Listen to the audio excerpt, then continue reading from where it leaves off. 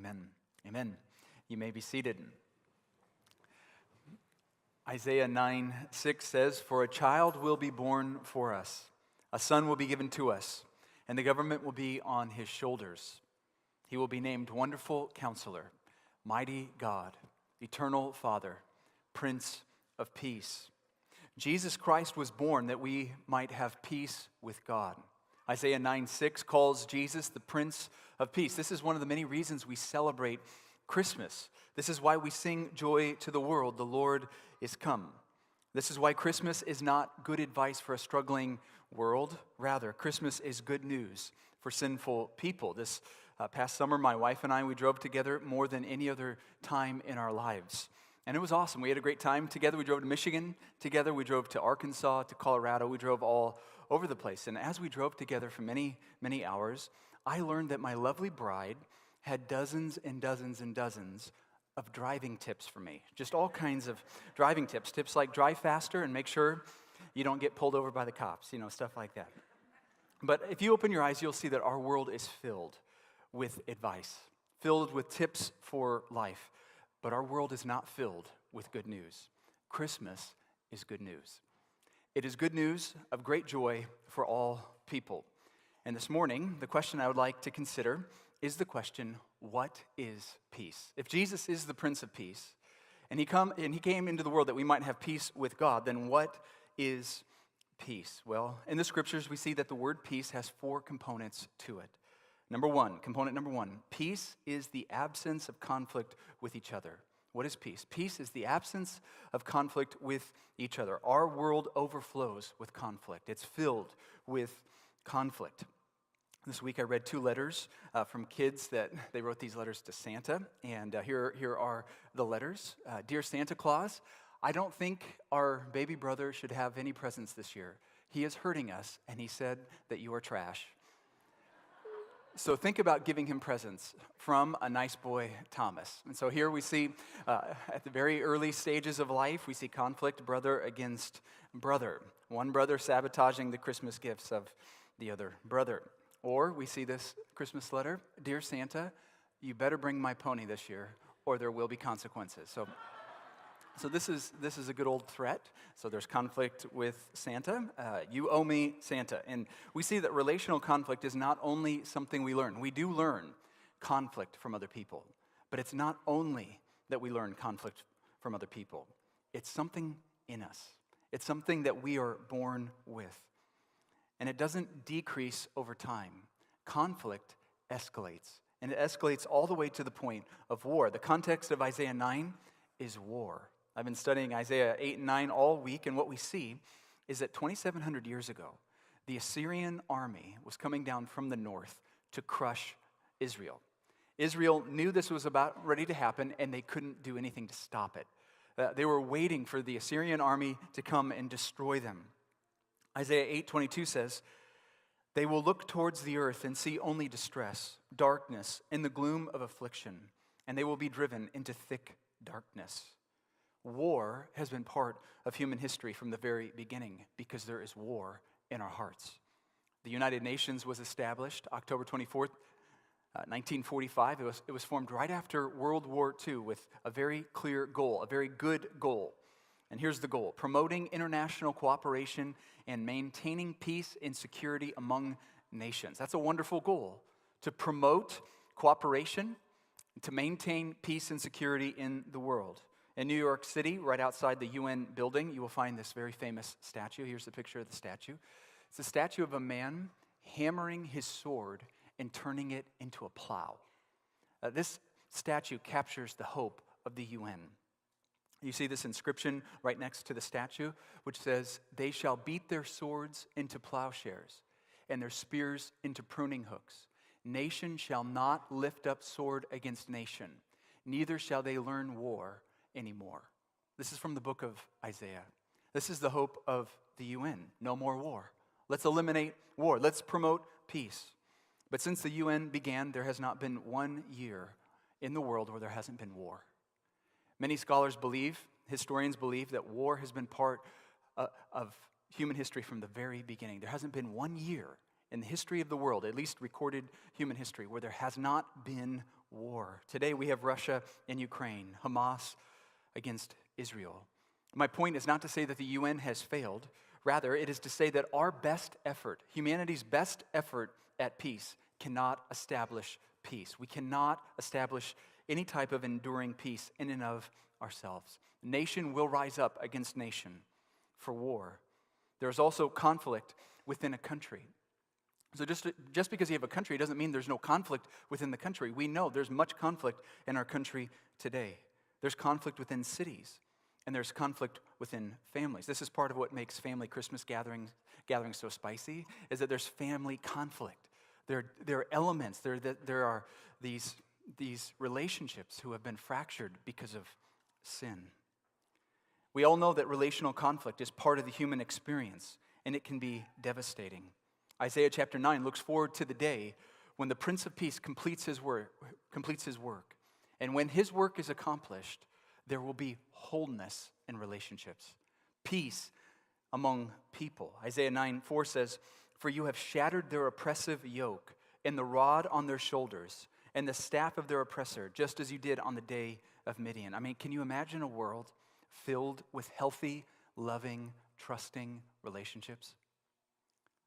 I mean, what a world that would be like. No relational barriers, no more lies. Can you imagine a world where people don't lie to each other?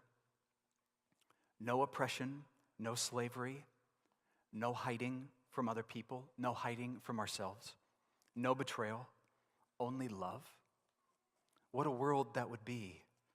Isaiah longed for that day when oppression would cease, when war would cease. I believe the entire world longs for that day. And brothers and sisters, because of the work of Jesus Christ, one day peace will be our reality. There's coming a day where there will be peace in the world. No more relational conflict. Only peace. Only whole, trusting, loving relationships with other people. So component number one is that peace is the absence of conflict with each other. Component number two is that peace is the absence of conflict with creation. Peace is the absence of conflict with creation. Someone posted a picture while on the Pacific Ocean as a storm was brewing. So they went out on a boat, the storm starts to brew. Here's a picture of the ocean. I mean, and I saw this picture and I thought, beautiful. Look at that water. It's gorgeous. And I thought, terrifying. Terrifying. Get me off the boat. Get me on dry land. I do not want to be on the ocean when there is a storm brewing. The world that God created is beautiful. It's gorgeous. It'll take your breath away. But we do not have peace with creation. The ocean is terrifying. Storms can be terrifying. Hurricanes, tornadoes, earthquakes are terrifying. We are not even at peace with the sun. We're not at peace with the sun. I went for a run yesterday, and I'm running, and I see this guy. He's going to run past me. He's probably 25 yards in front of me, running towards me. And I noticed there's something on his face. So it's December 23rd yesterday. It's like 1 p.m., beautiful day, 50 degrees or whatever it was. And I'm running, and I see something on his face. And as he gets closer, I'm like, what's on his face? What's on his face? And then he passes me, and I said to myself, he has sunscreen all over his face. He covered his face with sunscreen. So I said, hey, buddy, it's December 23rd. You don't need that. And I didn't say that, but that's what I thought to myself. I thought, man, it's December 23rd. Why do you have sunscreen on right now? And then about a minute later, I thought, do I need sunscreen? Like, should I be wearing sunscreen right now on December 23rd at 1 p.m.? And see, eventually, the sun will get all of us. If you live long enough, the sun will produce a lot of problems with us. And then you have the animal kingdom. There are millions of creatures that can kill us and eat us in the world that we live. We're not at peace. We're not at peace in the world. We're not even at peace with our own bodies. Eventually, our bodies are going to wear out. We face disease, cancer, tumors, diabetes, heart attacks, strokes, and the list goes on and on. Our bodies are breaking down. And Isaiah looked forward to the day where we would be at peace with creation. When the Bible speaks of peace, it speaks of peace with creation. Isaiah 11:6. The wolf will dwell with the lamb, and the leopard will lie down with the goat. The calf, the young lion, and the fattened calf will be together. I love this. And a child will lead them. A child will lead them. In the new heavens and the new earth, all the glory, we will see all the glory of creation, and there will be no danger. No threat of death or disease We will see all the beauty of creation and yet not face any type of difficulty, any type of physical challenges. This is what the Bible calls peace. We will be at peace with creation. I mean, won't it be a wonderful thing when our bodies don't break down? I mean, our bodies break down all the time. We constantly get injured. We constantly feel sick. But there's coming a day when our bodies will be like the body of the Lord Jesus Christ. Perfect bodies forevermore. Component number 3 of peace. Peace is the absence of conflict within us. Peace is the absence of conflict within us. John 24:27, peace I leave with you. My peace I give to you. I do not give to you as the world gives. Do not let your heart be troubled or fearful. It's easy to imagine a world where everything on the outside is fine. It's good. All is calm. We have a job, we have friends, we have family, we're healthy, we're safe. We don't have any pressing needs right in front of us. Life is pretty good. And yet, at the same time, there's a raging storm inside of us. At the same time, we're not at peace within ourselves. I talk to people all the time, and they tell me this all the time. They say, Dan, I can't sit in silence for more than 5 minutes. I can't sit and be silent for more than 5 minutes. And I said, why is that? It's because thoughts will come into their head. So they have to stay occupied all the time. They have to stay distracted all the time. Some people, the more time they have alone, the more they go mad. They go crazy. So life can be good on the outside, but on the inside, a storm can still rage. We can experience anxiety, grief, doubt, regret, guilt. There are so many negative emotions, and this conflict has a profound impact on our entire being because we live from the inside out. We live from the inside out. So what happens on the inside of us is more important than what happens on the outside of us. And so when the Bible speaks about peace, it looks forward to the day when there's no more strife internally. There's no more conflict within our souls. And this happens, we get a taste of this peace when we meet the Lord Jesus Christ, the Prince of Peace. Isaiah 9 verse 2 says, the people walking in darkness have seen a great light. I love that phrase, that idea that people walking in darkness. It's not talking about literal darkness. It's talking about people living in darkness where they can't see what they're tripping over. They don't see what the purpose of life is. They don't even see themselves accurately.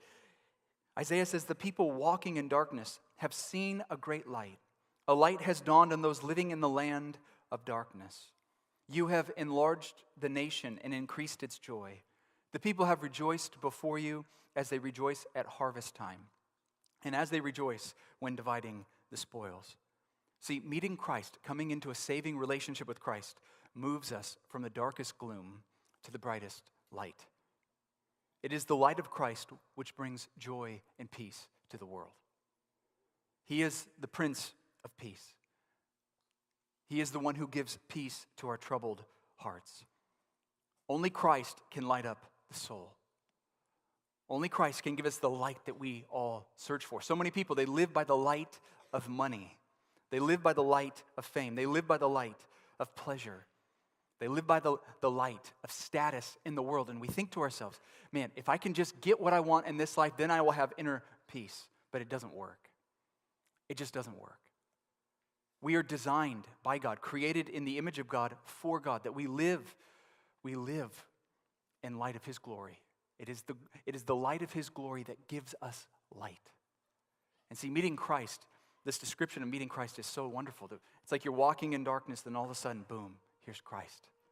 The lights turn on. You see who you are. You see who God is. You see what life is all about. Now, to be clear, becoming a Christian does not remove all of your problems. It doesn't take away all of your problems, but it does give us the peace of Christ. John 16:33. These things I have spoken to you so that in me you may have peace. In the world you have tribulation. That's a promise. In the world you have tribulation. In the world you will have difficulty. But take courage, I have overcome the world. There's coming a day when there will be no more conflict within our souls. No more doubts, no more shame, no more guilt, No more hatred, no more anxiety, no more sorrow, no more sadness. There's coming a day when our faith will become sight. And this will happen when we see the Prince of Peace with our own eyes. Our future, brothers and sisters, is fullness of joy forevermore in the presence of Christ. This is what the Bible calls peace. No more sorrow, no more sadness, no more fear, no more anxiety. Rather, internal peace. Component number 4 is that peace is the absence of conflict with God. Peace is the absence of conflict with God. If you were to ask Isaiah, hey Isaiah, why don't we have peace now? I mean, if God is the God of peace, and he created the universe, and we're created in the image of God, then why don't we have peace now? I think Isaiah would say something like this, Isaiah 48:22. There is no peace for the wicked, says the Lord. There is no peace for the wicked, says the Lord. When Adam and Eve sinned in the Garden of Eden, peace with God was lost. It was gone. The human race, first 2 human beings, we lost our peace with God in the Garden of Eden. Adam and Eve wanted to be God. They wanted to decide what is right and what is wrong. They looked at the Word of God and they said, well, we will decide whether or not God is telling the truth. And when they disobeyed God, they chose war with God. When they sinned, when sin entered the world, everything fell apart. In the Garden of Eden, we lost our peace with creation. Romans chapter 8 says that when sin entered the world, creation was subjected to futility. So that now creation, it's glorious, it's beautiful, but it's under the curse of sin. When Adam and Eve sinned, we lost our peace with ourselves. Adam and Eve lost their peace with themselves. Remember the first consequence of sin in the garden? That Adam and Eve went from naked and unashamed to now they're hiding from themselves. They became immediately aware of their nakedness, and they began to hide. They began to hide from themselves and from each other. When Adam and Eve sinned, they lost their peace with each other. When God asked Adam and Eve to give an account for their behavior, God says to Adam, Adam, did you eat from the tree I commanded you not to eat from? He should have just said yes, but he didn't say that. He said, God, the woman that you gave to be with me, she gave me some fruit and I ate. So if you're looking for anyone to die, kill her. That's what he's saying. Kill her. The woman you gave to be with me, kill her. He's blaming her and he's blaming God. So peace was gone. And for thousands of years, humanity has been at war up to this present day. War with each other, war with ourselves, war with creation, because we are at war with God. This is our natural condition apart from the grace of God. And so, what is the solution? If you ask Isaiah, what is the solution? I think people want peace. People want relational wholeness. People don't like being anxious. People don't like being terrified. I mean, what is the solution? What is the path to peace? Well, this is what Isaiah says in chapter 9, verse 4. For you have shattered their oppressive yoke and the rod on their shoulders, the staff of their oppressor, just as you did on the day of Midian. For every trampling boot of battle and the bloodied garments of war will be burned as fuel for the fire. He's saying there's coming a day, no more boots for battle. No more weapons. They'll be gone. The oppressive yoke has been broken. Why? For a child will be born for us. A son will be given to us, and the government will be on his shoulders. He will be named Wonderful Counselor, Mighty God, Eternal Father, Prince of Peace. The dominion will be vast, and its prosperity will never end. He will reign on the throne of David and over his kingdom, to establish and sustain it with justice and righteousness from now on and forever. The zeal of the Lord's armies will accomplish this. So Isaiah says the solution is a child. One who would come into the world. Verse 6, for a child will be born for us. That we need this child. Now, who is this child? He says a son will be given to us. That this child who will be born is the Son of God. The second person of the Trinity who became a man for us. Born of a virgin, born under the law, to redeem those under the law. This child will bring peace in the world. Now, how will he do this? The Son of God, Jesus Christ, born for us. How will he accomplish peace for a world that's at conflict, that's in conflict? How will he do this? Isaiah 53, verse 4. Yet he himself, this is the Prince of Peace, yet he himself bore our sicknesses, and he carried our pains. But we in turn regarded him stricken, struck down by God, and afflicted. Verse 5. But he was pierced because of our rebellion, crushed because of our iniquities. Punishment for our peace was on him, and we are healed by his wounds. We all went astray like sheep. We have all turned to our own way, and the Lord has punished him for the iniquity of us all. Remember, Isaiah wrote this 700 years before Jesus ever lived, and Isaiah saw the day when the Prince of Peace, the Lord Jesus Christ, would purchase our peace by his blood. It says that he was pierced not for his rebellion, but for ours. Our deepest, most fundamental problem as human beings is that we don't know God.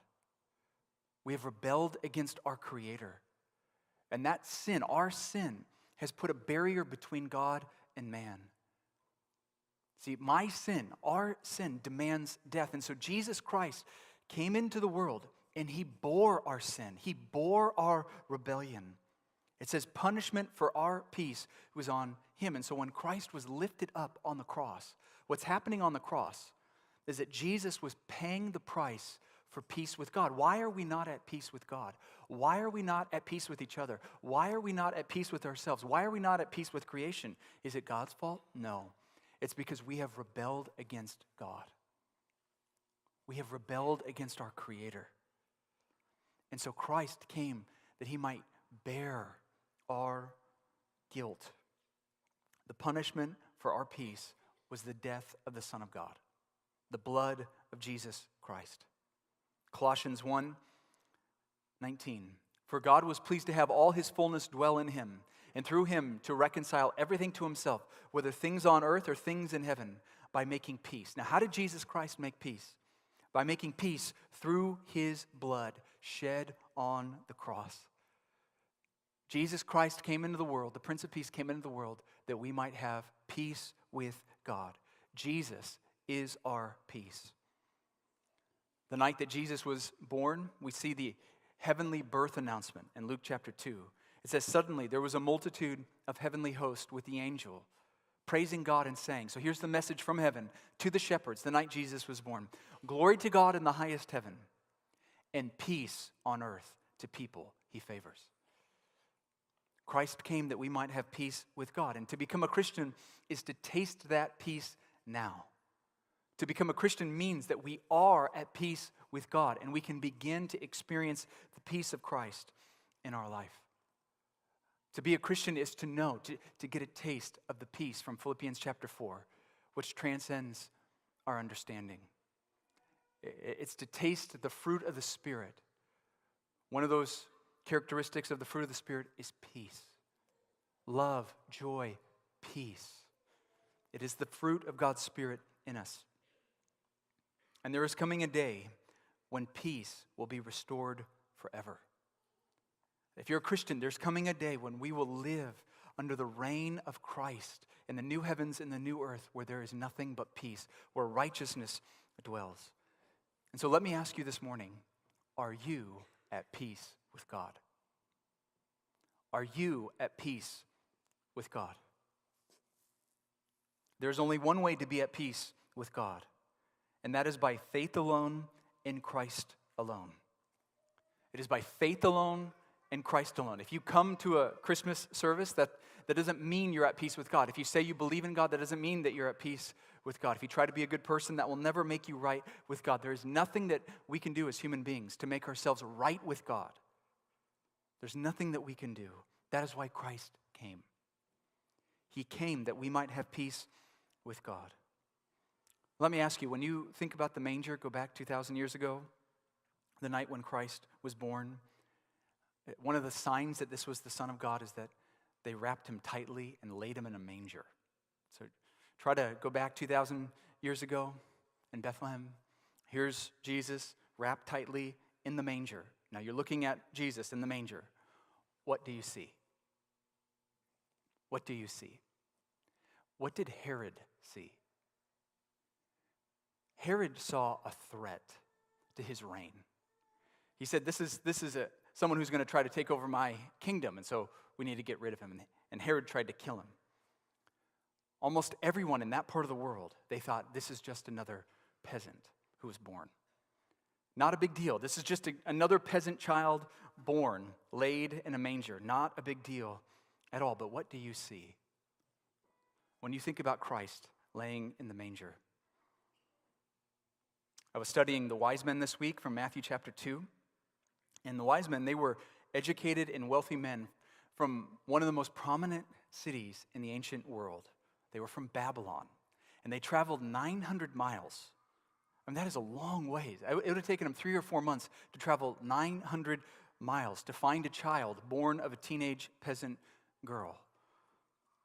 And when they found him, you got to see their response. When these wise men from the east, from Babylon to Bethlehem, when they found him, you got to see their response. Matthew 2:10.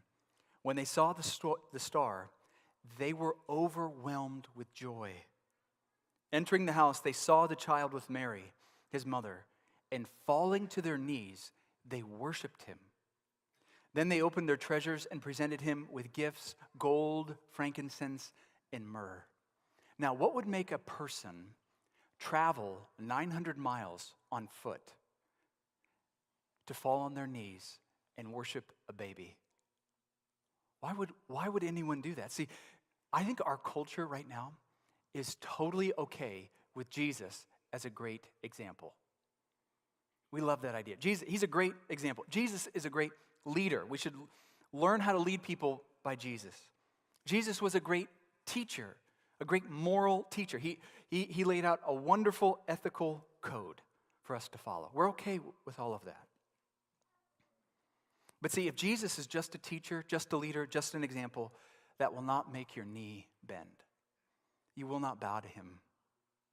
But see, the wise men, they bowed and they worshiped. Why?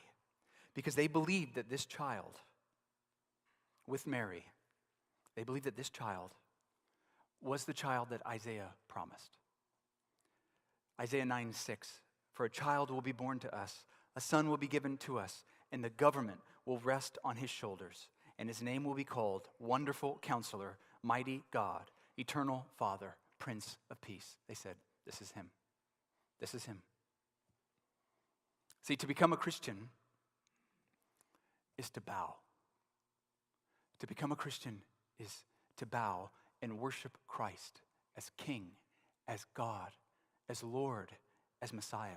To become a Christian is to see that Jesus Christ, he's more than just another peasant boy born. He's more than that. He's God in the flesh who was born for us. To be a Christian is to look to his life, to see that his life was for us. His birth was for us. His death was for us. His resurrection was for us. And it is to trust in him alone for your salvation. And so I will ask you again, are you at peace with God? Do you know Christ as Lord, as Savior, as King, as God? Do you know him? And if you don't know Christ today, I would urge you to bow your knee, just like the wise men, to bow your knee and worship him as King, to acknowledge him as God, as Savior, as Lord. And if you do know him, many of us here this morning were Christians. We've been following Christ for some period of time. And I would encourage you to not let this Christmas season slip by you without considering what the scriptures teach, without thinking about who Christ is, that he came and was born for us, that we might have peace with God. To be a Christian is to be at peace with God. To be a Christian is to have the hope of peace forever in the presence of God. Let's go ahead and pray. Father, we thank you for what you have done for us. We thank